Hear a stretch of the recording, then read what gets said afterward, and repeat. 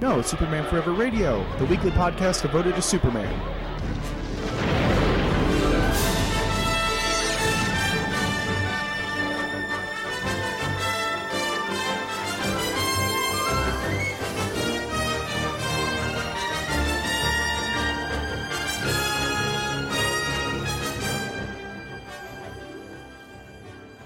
Hello, and welcome back to another episode of Superman Forever Radio. As always, I'm your mild-mannered host, J. David Weeder, and we've got a lot to do this week, got a lot to cover. And since this wasn't a huge news week for Superman, I'm going to cover a couple of quick notes before we jump in, beginning with Metropolis Idol.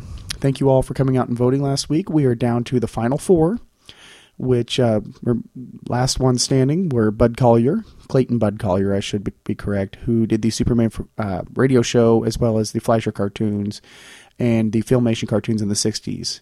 And also Gerard Christopher, who was Superboy in the second, third, and fourth seasons of The Adventures of Superboy / Superboy. Dean Cain, who of course was Superman on Lois and Clark, The New Adventures of Superman. And George Reeves, TV's original Superman from the Adventures of Superman television show. So I'm going to ask you again, come back this week to the sidebar at supermanforever.com and vote for two of the who you want to see face off in the final round. And the final round will begin next week, and I'm going to do something different with that. The voting will actually remain open for 2 weeks, since it is going to be just the final showdown, the big Dukaroo.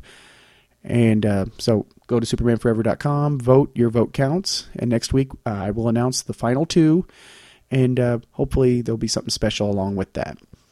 Another note I want to put in there is the Superman movie collection will be released on Blu-ray, which was rumored for quite a while, but has now been confirmed. It will be released on June 13th, 2011.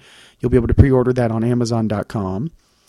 And it will include the 4 Christopher Reeve movies, as well as Superman Returns. Also, you might want to get over to McDonald's. Right now, their Happy Meal toys are featuring Young Justice, which does include a Superman figure and a Superboy figure. The Superman figure has a power action where his arms fly up and his head tilts back for flying action. Connor's power is his arm flips up and he lights up. They're pretty cool toys, so McDonald's Happy Meal, Young Justice. It also includes Kid Flash, Aqualad, Batman, and more. So take a look at McDonald's if you get around. Maybe eating a few cheeseburgers. I did manage to get a hold of my own Superman. I have not tracked down Connor yet. So keep an eye out for that. And finally, the Superman Celebration fan film competition was announced this week. Entries should be between 10 seconds and 15 minutes. And first place in this will be a $300 prize. Second place is $150. And third place is $75. And the entry deadline has been set for May 25th, 2011, with the awards presentation being on Saturday, June 11th, 2011 at the Superman Celebration, which I don't know if I mentioned this, but I will be going, and we will be doing a special episode of that, which would probably more than likely end up coming out on a Monday, perhaps a Tuesday for editing, just because there'll be so much, and I'll be recording and uploading and editing as I go, but still I want a polished report from that major event. And if you would like to hook up with me while I'm in there, please go to facebook.com, direct message me, put something, comment on anything there. Let me know that you're going to be there. And if there's enough of you and you're interested, we might do a meetup, but I would need your communication. As far as the fan film competition, if you want the full details, I'll direct you over to the official website of the celebration at www.supermancelebration.net. And to go directly to the fan film competition, to be supermancelebration.net/FF-competition. And I look forward to seeing you all there. And that's kind of all the points that I wanted to touch upon before we really begin this episode. This is going to be a great episode. We're going to look at Metropolis. We're going to wrap up The Last Son of Krypton in our Superman the Animated Series. And we're going to take a good look at Action Comics Annual number 10, which is going to sort of explain some of the Last Son elements that we've been looking at, as well as set up for some of the future storylines. So I'm going to jump right into that. So I'm going to play this promo. We're going to come back and take a look at the city of Metropolis. Rocketed as a baby from the exploding planet Krypton, Kal-El grew to manhood on Earth, whose yellow sun and lighter gravity gave him fantastic superpowers. In the city of Metropolis, he poses as TV newsman Clark Kent, but battles evil all over Earth and beyond as Superman.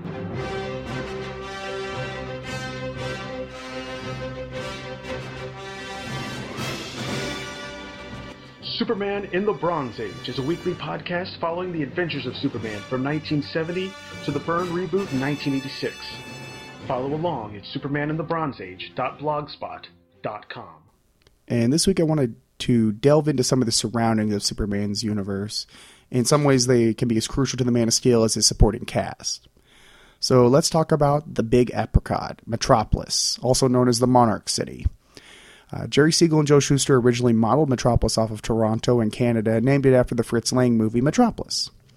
Now this is meant to be a fairly inclusive overview, but not an exhaustive resource. And I'm actually using the Essential Superman Encyclopedia by Robert Greenberger and Martin Pascoe, as well as the Ultimate Guide to the Man of Steel by Scott Beatty as sources.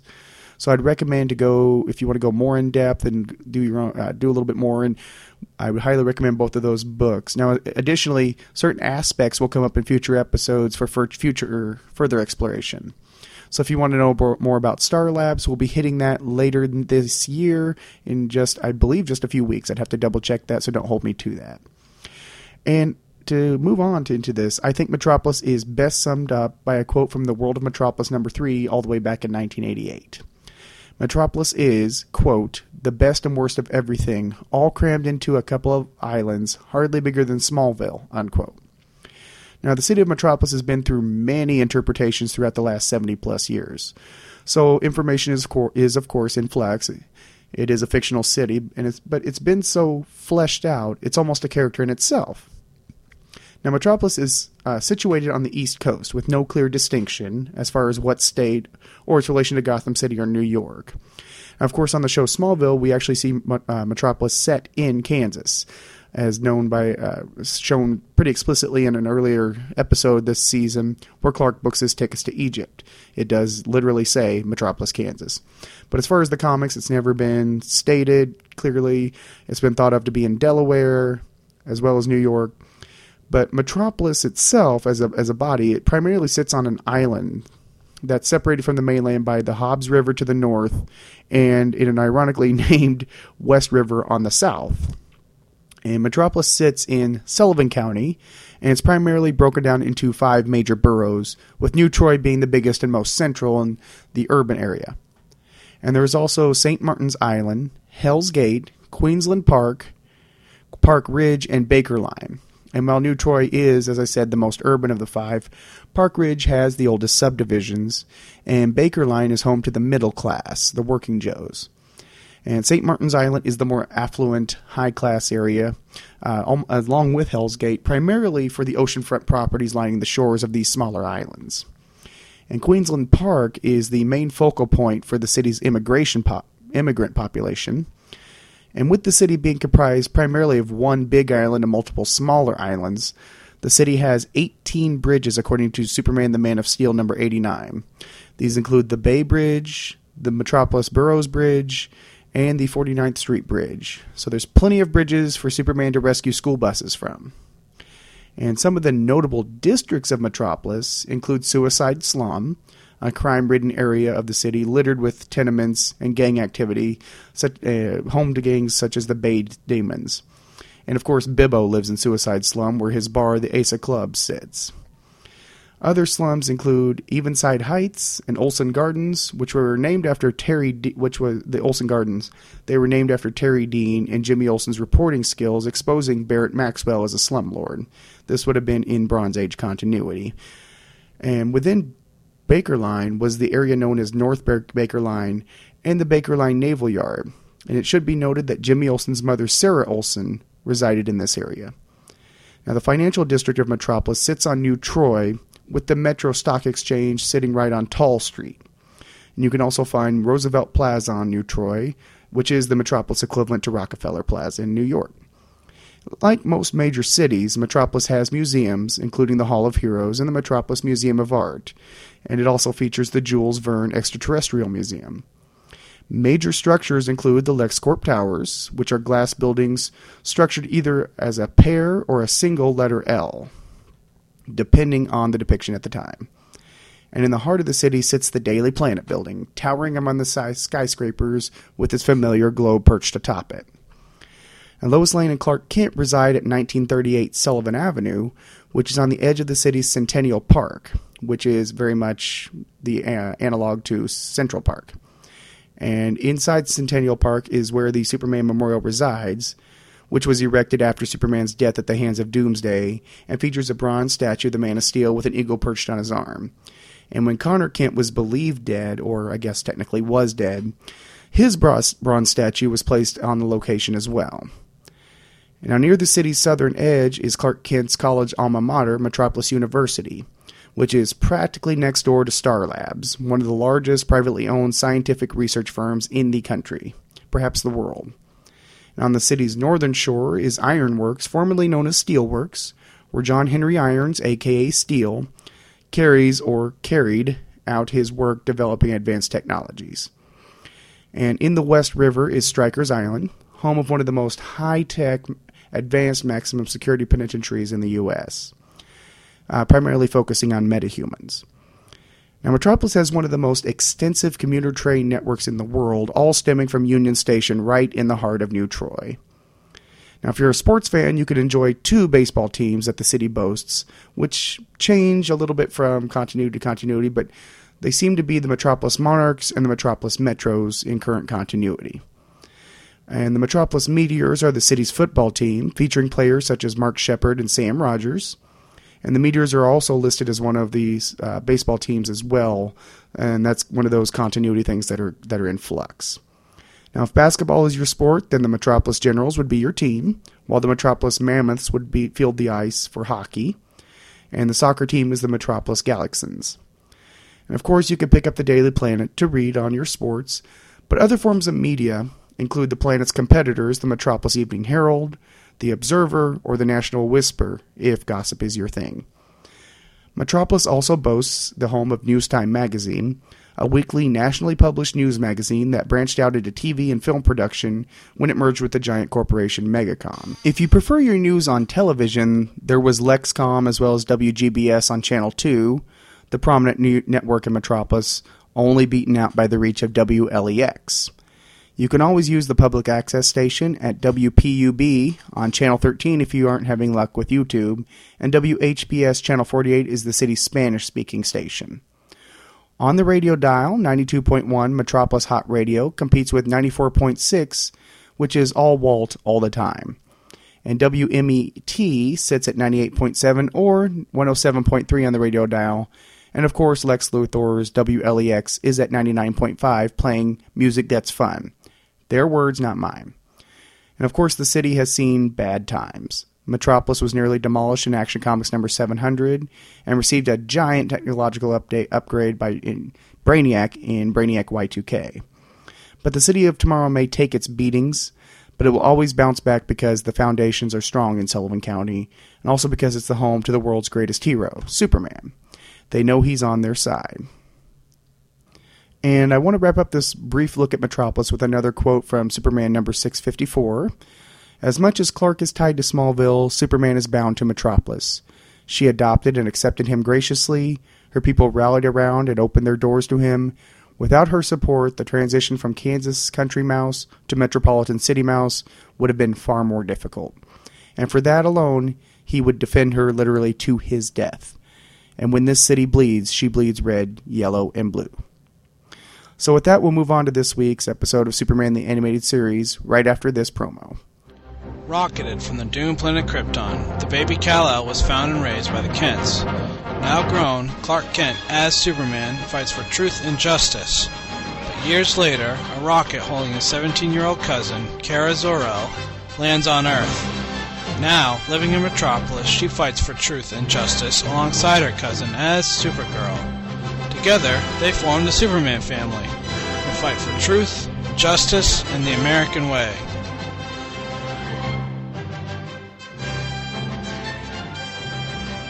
The Superman Family Podcast is a bi-weekly podcast that covers any and all Superman-related books that fall under the umbrella of the Superman family, from Power Girl all the way to Krypto the Superdog, as well as all your favorite Superman-related news and much, much more. Join me for some Superman family fun, only at supermanfamily.com.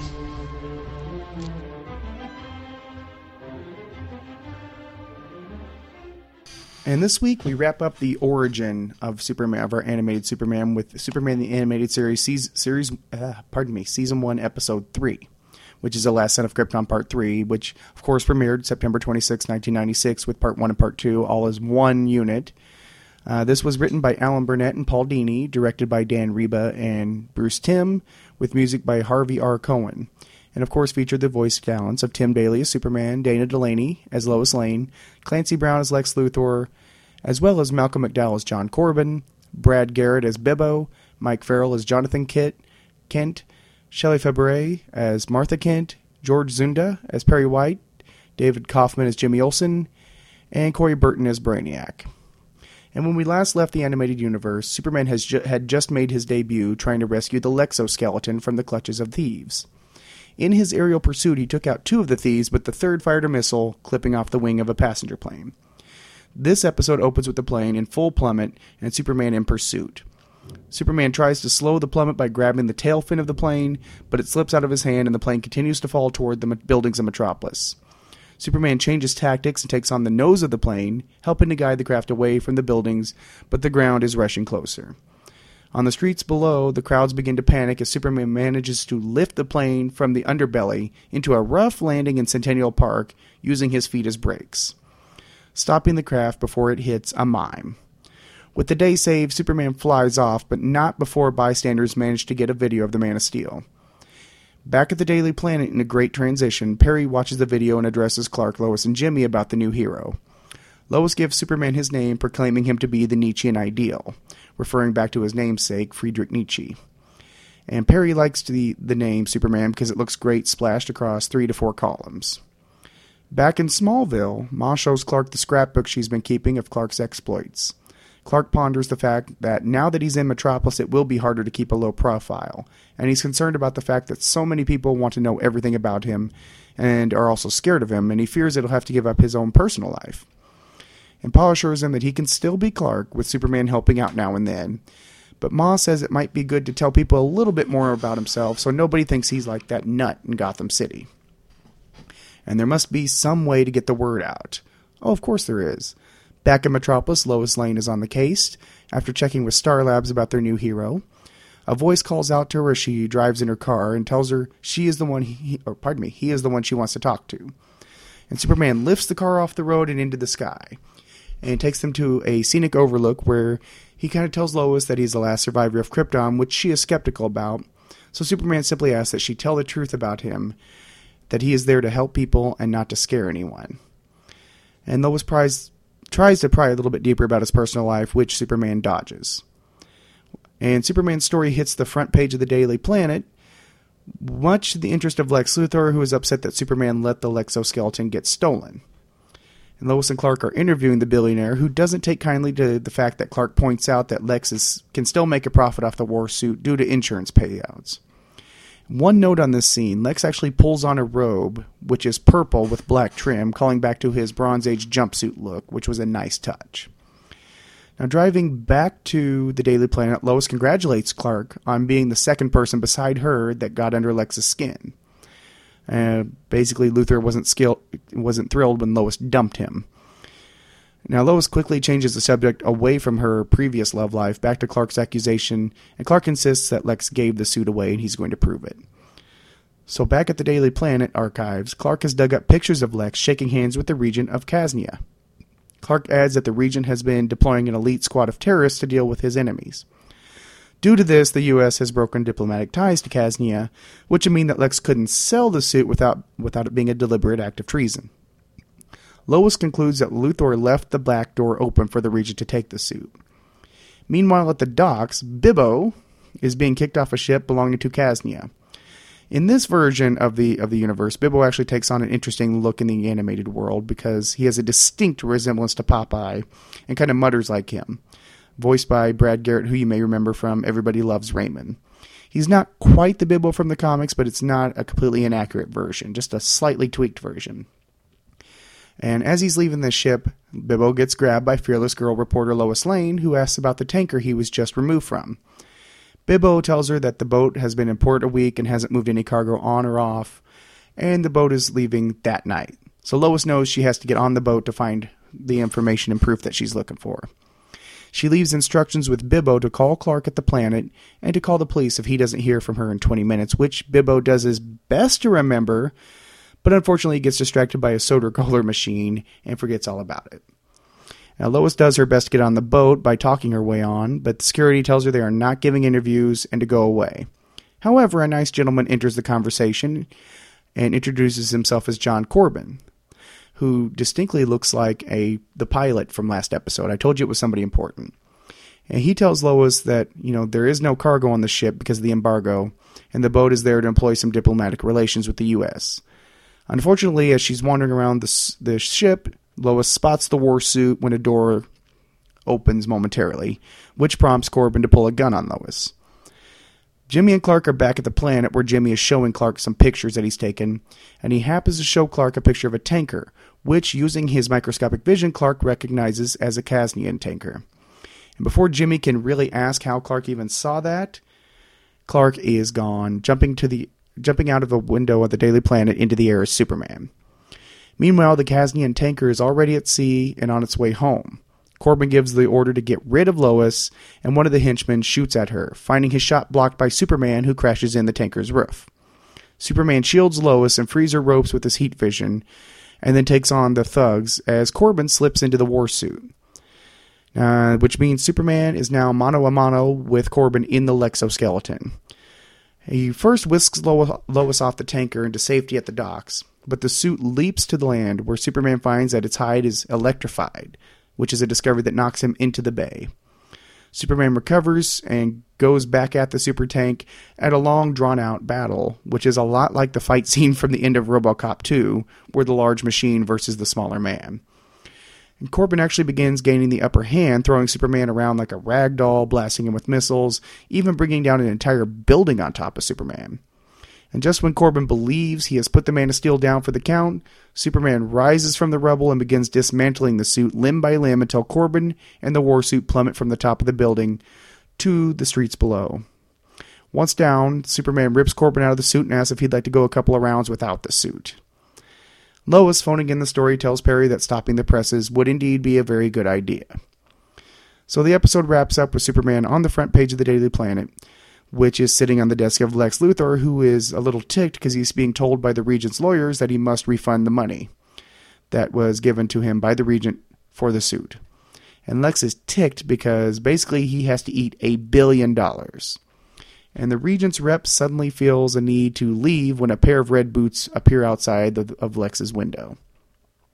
And this is a great stalemate with Superman hovering outside the office, silently staring at Lex, who just tells Superman he can't prove anything, and Lex assures Superman that he owns Metropolis, and there is nothing Superman can do to touch him.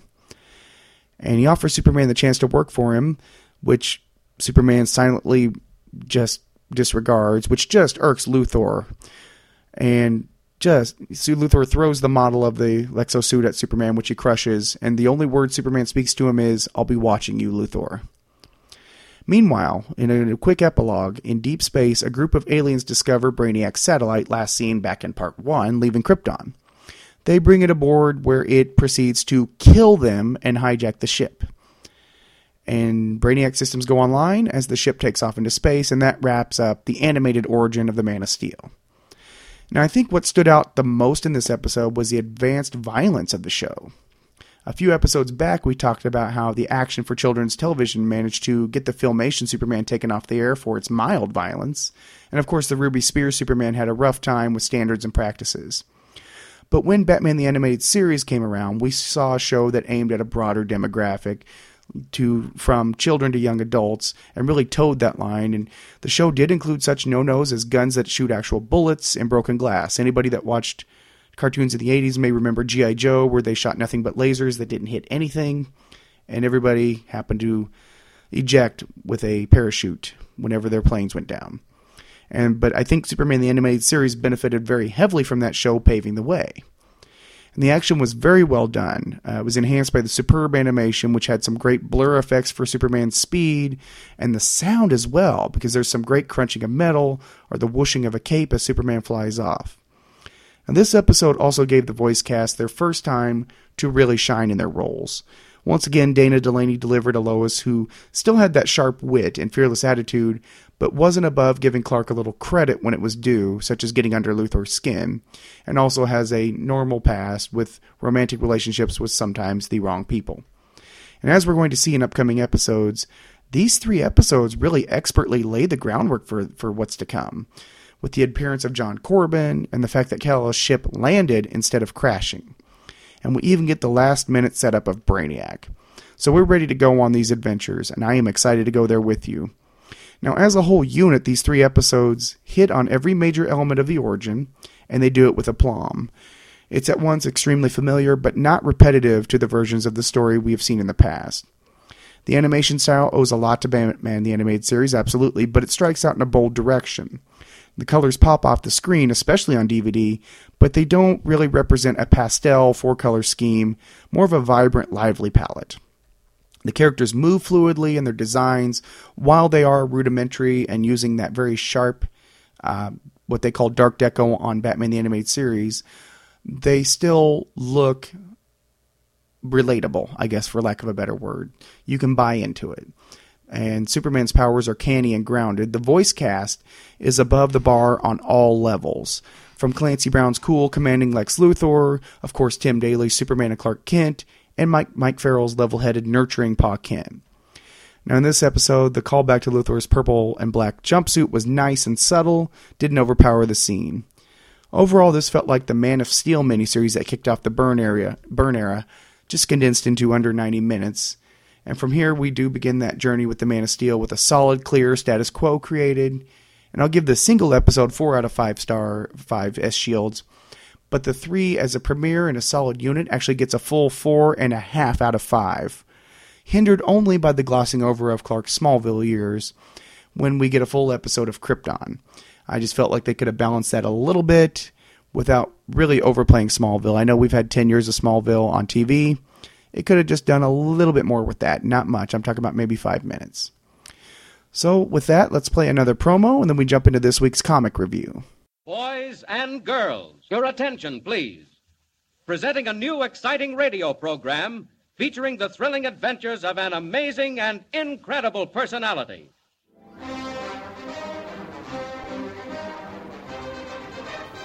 Faster than a speeding bullet. More powerful than a locomotive. Able to leap tall buildings in a single bound. This amazing stranger from the planet Krypton. The Man of Steel. Superman. The Thrilling Adventures of Superman. A journey through the golden age of the Man of Steel in comics, radio, and film.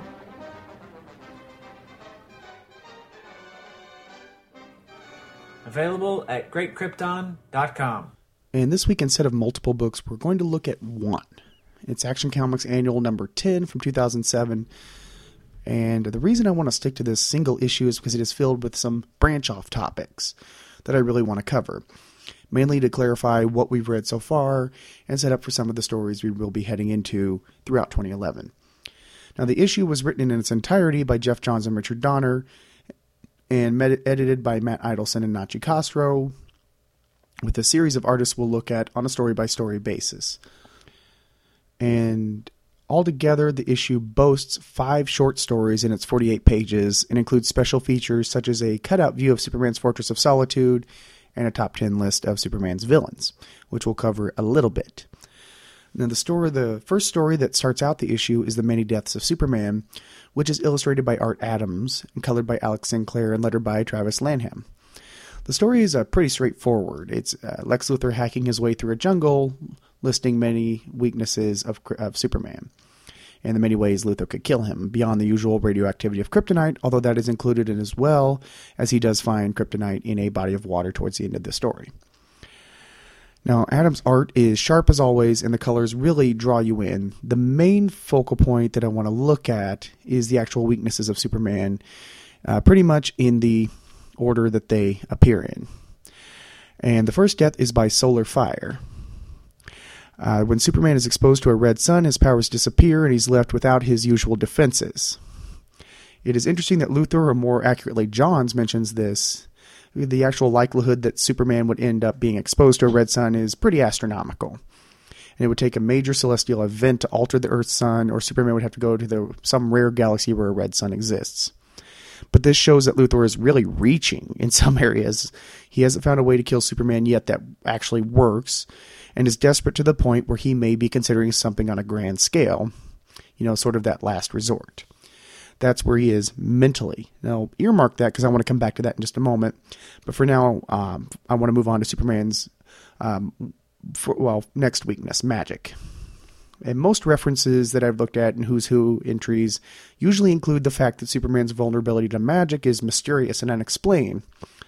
I think it makes perfect sense. Superman's powers are environmental, and by that I don't mean in the Captain Planet variety. His strength, his ability to overcome gravity, his vision powers, they're all based on the effects of a yellow sun, and they're proportionate to humans. The powers are a logical reaction of his body to Earth's environment. However, magic follows no logic, and isn't a result of any physical law or scientific phenomenon. It's a completely mystical experience, not in the normal vein of metahuman activity. The fact is, since magic defies logic, there's no reason that Superman's powers should give him any invulnerability to it. It's completely paranormal, logic-defying force, and the Man of Steel, ironically, logically, is as susceptible to it as everyone else is to magical-based attacks. Luthor next goes to death by brute force, which is the one weakness that has actually resulted in a continuity death at the hands of Doomsday. Now, to call Superman invulnerable isn't actually accurate. True, the vast majority of circumstances that could kill a human, they don't affect Superman. But he still has his limits. We've seen Superman push to the edge of his super strength and beyond. And over time, with strain, Superman will deplete his solar charged cells, and as a result, he will have a complete drain of his powers, and of course, potential demise. So that's a pretty straightforward weakness with pretty clear results. Now, the story wraps up with Luthor discovering that hunk of kryptonite, which the issue will come back to, so once again, keep that on the side shelf, and just right there in the background.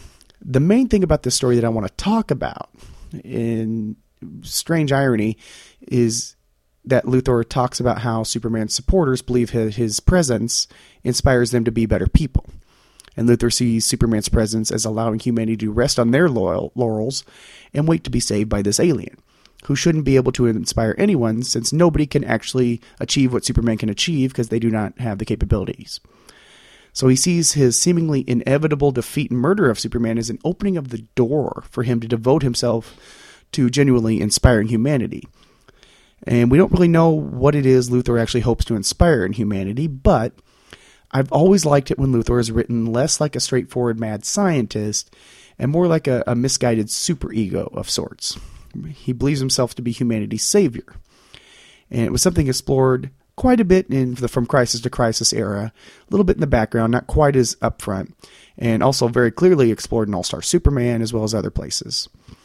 He's almost a reverse Magneto, where Luthor actually believes himself to be the messiah of the people and capable of saving them rather than superior to them and wanting to destroy them, although the superiority complex is in there.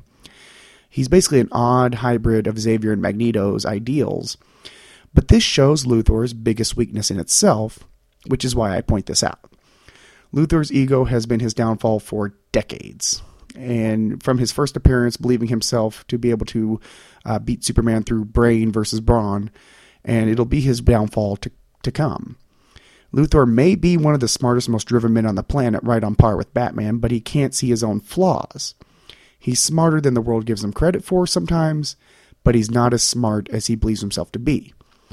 If he could see past his ego, he would know that Superman is in no way standing between him and genuinely inspiring the world or helping its people. It's Luthor's own pride that's the major block between his goals and himself. So the story really reveals Luthor's weakness in the process of this, which along with the Art Adams art, earns it a 4 out of 5 S-Shields.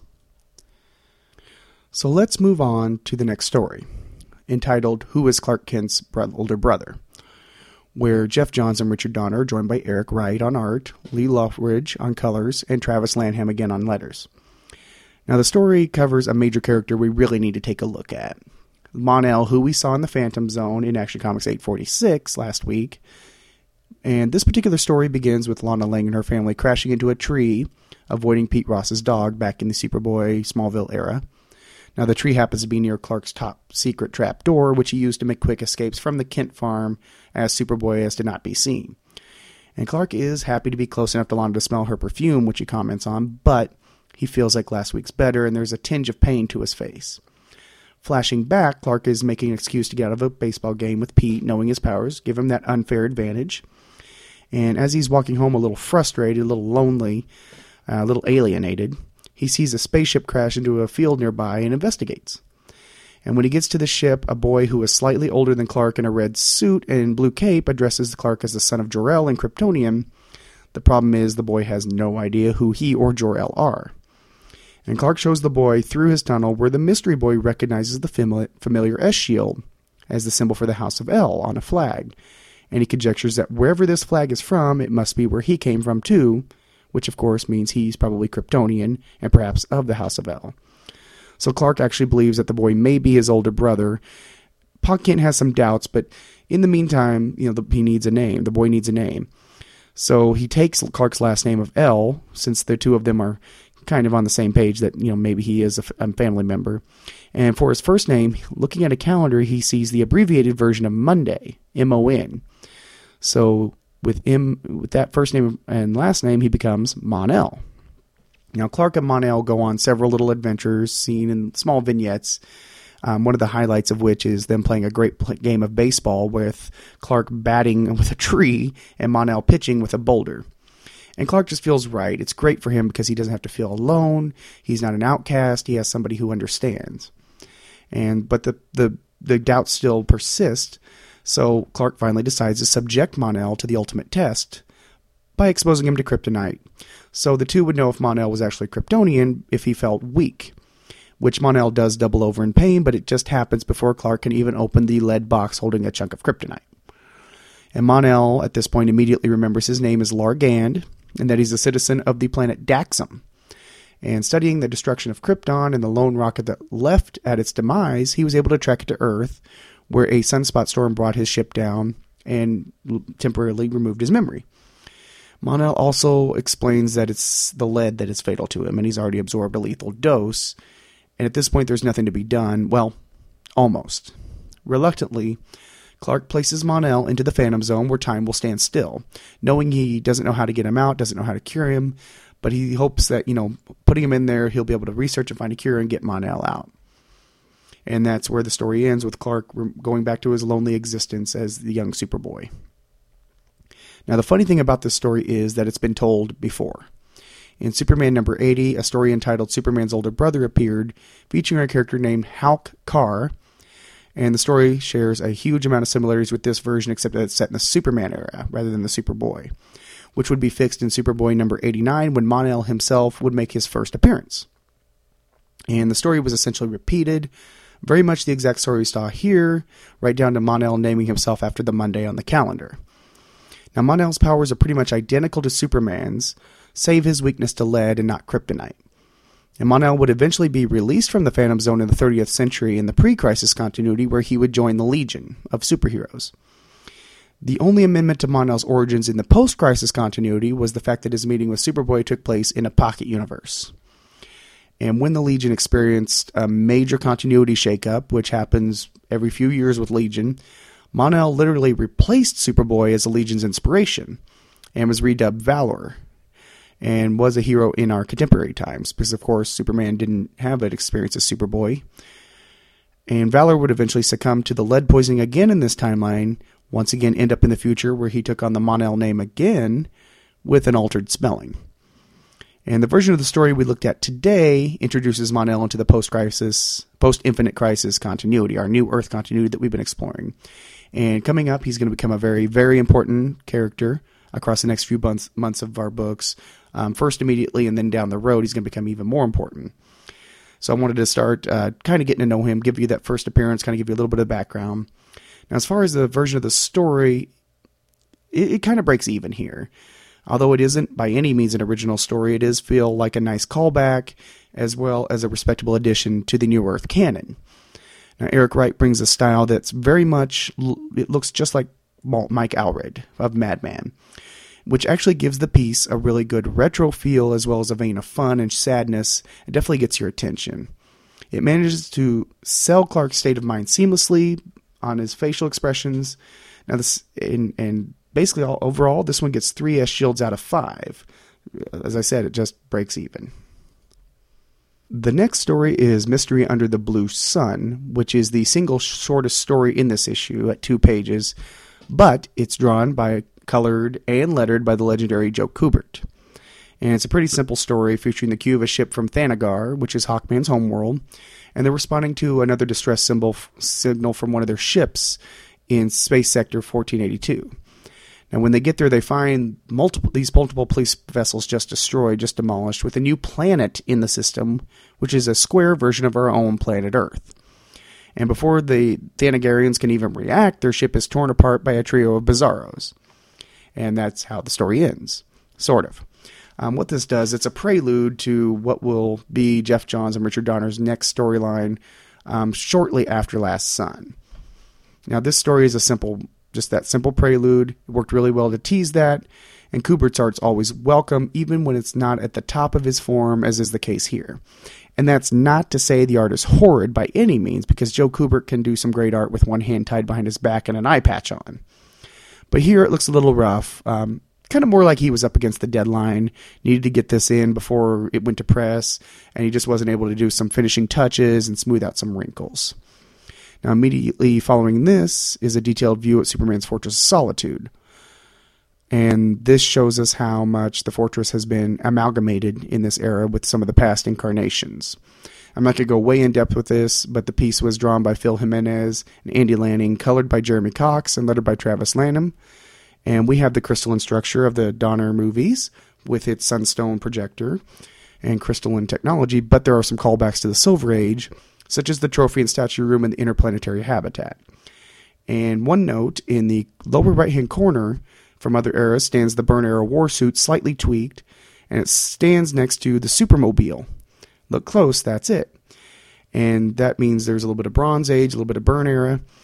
And we're going to be looking a little bit closer at the Fortress of Solitude and yet another upcoming episode. So inevitably, we will revisit this particular spot in more detail down the road. And as far as the Blue Sun storyline by Joe Kubert, I'm going to give that 2 out of 5 shields, just because, as I said, the art's a little rough. Could have had a little bit more finesse to it. Now, following the diagram is the Criminals of Krypton story, which is drawn by Rags Morales and Mark Farmer, with colors by Edgar Delgado, and once again lettered by Travis Lanham. And this particular story expands on the imprisonment scenario we saw last week in Action Comics 846. And this is actually a nice bit of background for the Last Sun storyline. The story begins with the 3 criminals facing the council, and Jor-El standing in the hula hoop holding cell. And as they're being, torn apart verbally, Jor-El is prepared to place the judgment on them, but they actually manage to break free and begin just tearing up the council, which leads us oddly into a flashback, which shouldn't work, but does. And in the flashback, Jor-El is speaking to his mentor, Non. Now, this is before the scar we see across the forehead, and you heard right, this startling, mindless brute Zod taught Jor-El. In fact, the two of them discover Krypton's fate together, which it really drew the ire of the Council. And the Council is a little bit more aggressive here because it actually believes what they're doing to be heresy. So the Council sends General Zod and Ursa to arrest the scientists. And when they're taken in, they're told to cease and desist what they're doing right immediately, and don't bring this out to the public. Which Jor-El kind of is obedient to. He continues his research quietly and out of the way, but Non actually takes to the streets to tell the populace. And oddly enough, General Zod actually believes in what Non is saying and wants to save Krypton. And he gives Non a lot of leeway, actually, kind of not arresting him when he should, according to the Council. Unfortunately, the Council steps in and drags Non out of his bed in the middle of the night, and they give him a nice fancy lobotomy, which turns him into the mindless animal we know. And he's not found for weeks until he's found at the edge of the jungle eating a lizard. So after the assault on Non, Zod and Ursa really see the need to stop the council and their political machinations. So they plan an uprising against the council and invite Jor-El to join, but Jor-El, of course, declines. And by the trio actually manages to attack the council, and before they're taken down, they actually manage to kill 5 members of the council, which is something Krypton hasn't seen for some time. Now, with that flashback wrapped up, we return to the trial where the trio are once again subdued and placed back in the hula hoop cell, and Jor-El carries out the sentence of life in the Phantom Zone, and the story ends there. And of course, we know where it picks back up. And this is sort of a familiar scenario, expanding heavily on the version we saw him not just in Action Comics 846, but in Superman the movie and Superman 2. And while General Zod actually had his first comic appearance in Adventure Comics 283 back in 1961, Ursa and Non actually had their first comic appearance in Action Comics 845, which I failed to point out. I apologize for that. And both of them first appeared, actually, their first actual appearance in any medium was in Superman the movie. They were created somewhat for that movie, but they had original templates in the characters of Faora for Ursa and Quetzal for Non. And Ursa and Faora are fairly clean analogs, while Non differs greatly from his original Silver Age counterpart. Of course, in Superman the movie, we didn't have this expansive look at Non. He was just a guttural, ape-like person mentally. And in this story, Non and Zod take the front seat, with some of Ursa's backstory to be featured down the road in the new Krypton, so we'll talk about that then. But it's actually a very interesting look at Non, and in that, with what happens to Non, we kind of begin to understand Zod's motivations. And I dare say, after reading this story, you almost sympathize with Zod. The council misled him and his troops into why they were arresting Jor-El and Non, and prevented the protection of Krypton for political reasons. And as well as they lied directly to the public about Krypton's impending destruction. And Non was very much a counterpart to Jor-El in his original form. He went appealing to the council, and he ended up losing his intellect because of it. And so Zod's insurgency is left a little less black and white. As far as evil, good and evil, is Zod really the bad guy? I'm not sure at the end of this, because in this telling of the story, we really get a clear idea of what Zod was actually doing for the first time. And the great thing about this telling is it actually could have fit roughly into the movie chronology as well. Not perfectly, but it would definitely explain Zod's desire to rule by the fist in a public show of force and firm justice rather than political meandering and underhanded tactics like we saw with Non. My one big complaint is that this story wasn't played out in the monthly book, into Action Comics, in the context of Last Son. It's an extra. Because this would have actually given some character definition, but it still works in this format, and roughly, vaguely referred to. This is almost like a deleted scene. Not that that's a bad thing, because Morales and Farmer make a pretty stable art team. They lay out the story well, and they add some really sharp moments of character emotions on the page. So overall, I'm going to give this 3 out of 5 S shields, because it should have been in the main book. And before we make our last stop in this comic, there's actually a quick rundown of Superman's top 10 villains. And this section was actually drawn by Tony Daniel, colored by Brad Anderson, lettered by Phil Bossman. And I'm not going to get into a lot of the details here, other than to list the top 10. And starting at number 1 was Lex Luthor, of course. Number 2 would be Brainiac, which I agree with. Zod, Ursa, and Non are 3, 4, and 5 respectively. Pretty clear. Number 6 is Bizarro. Parasite's at the number 7 spot. Mr. Mxyzptlk is at number 8. Metallo is at number 9, and the Toyman is at number 10. I think the Toyman doesn't feel quite right there, but honestly, off the top of my head, I can't think of who I would put in number 10. And I can tell you without spoiling anything that almost all of these characters will be featured prominently in some upcoming storylines that we're going to be exploring right here. And the story actually wraps up with an interesting bookend with a story entitled The Deadliest Forms of Kryptonite, which is drawn by Gary Frank and Jonathan Sabal, colored by Brad Anderson, and lettered by Phil Bossman. Now, this final story brings us almost full circle back to the beginning of this annual, back to the many deaths of Superman, which I said put it in the background. Now let's bring it forward, because at this point Luthor's tinkering around in his lab with that kryptonite we saw him find earlier. Now, he admits he's pretty much become bored with kryptonite. He thought he had done everything he could with it, but then he found out it comes in colors. And we see gold, red, and blue kryptonite on display in his lab. And this is a nice place to do some preliminary work on kryptonite. Although, to be honest, next week we're going to come back and really look more in depth at kryptonite. But this will be a nice warm-up. So we may kind of go back over this a little bit next week, but with more depth. And, of course, we know that the green kryptonite weakens and kills Superman. It's the generic kryptonite. Now, in the from Crisis to Crisis era, it was really not necessarily the only kryptonite, but there were only a few one-offs where any colors came in, and they were, primarily just one-offs, odd situations. But in the New Earth era, the many colors of kryptonite come back. And once again, we see some callbacks to the Silver and Bronze Age, where red kryptonite once again causes an unpredictable change in Superman, such as activating his heat vision without his control. Now, so far, we haven't seen an ant-head Superman in the New Earth era, but I'm still holding out hope. And also, like the Silver Age, gold kryptonite robs Superman of his powers permanently, while blue kryptonite weakens and kills Bizarro. Now, the crux of this story comes when Luthor takes all four of these colors and places them into a matrix in the chest cavity of Metallo, essentially upgrading him. And the issue closes with Luthor announcing, "And thus begins my Superman Revenge Squad." Now, the story itself it's very simple, but it gets a big boost, not just because it tied the entire annual together, point A and point B, with that nice bookend, but it also sets up a large chunk of what is to come. Now, the other boost comes because Gary Frank draws some great art, as we're going to see coming up. So simply put, without a lot of comment, it's pretty straightforward, pretty easy, great-looking story. It gets 3 out of 5 S-Shields. And that actually wraps us up this week. Well, there is one more thing. Apparently, Steve Rogers got a voicemail that was meant for me. And he forwarded it to me graciously. So I would like to kind of play that for you, just for your own enjoyment.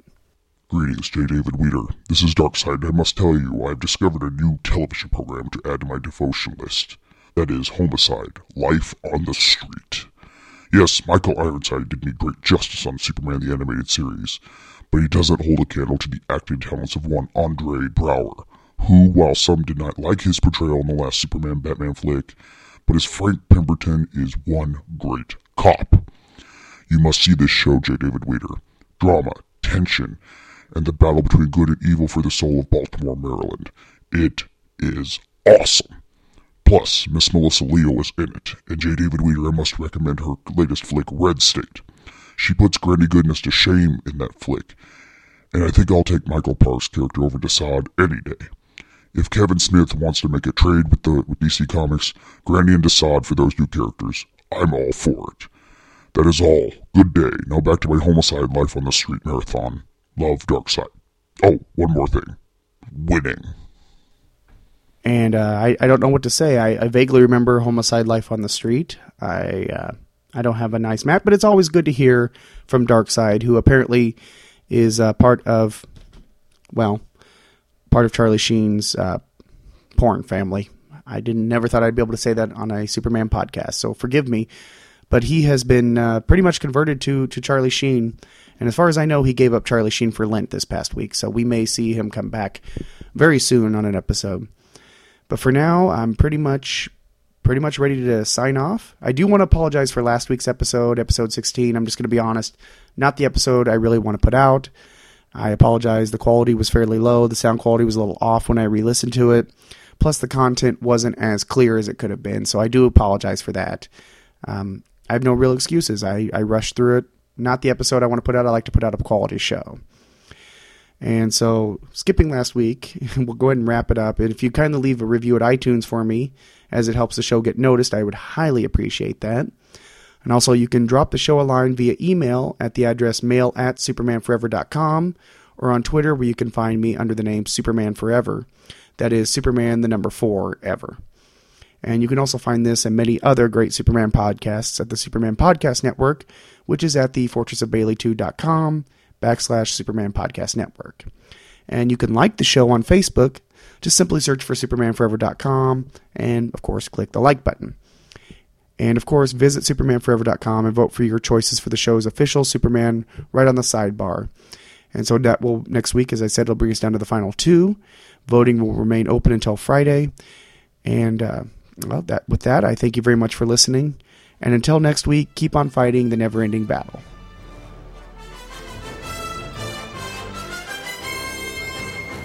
Superman and all related characters, the distinctive likenesses thereof, and related elements are trademark of DC Comics, Warner Brothers Entertainment Company.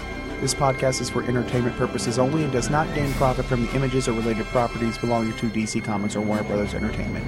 Superman was created by Jerry Siegel and Joe Shuster.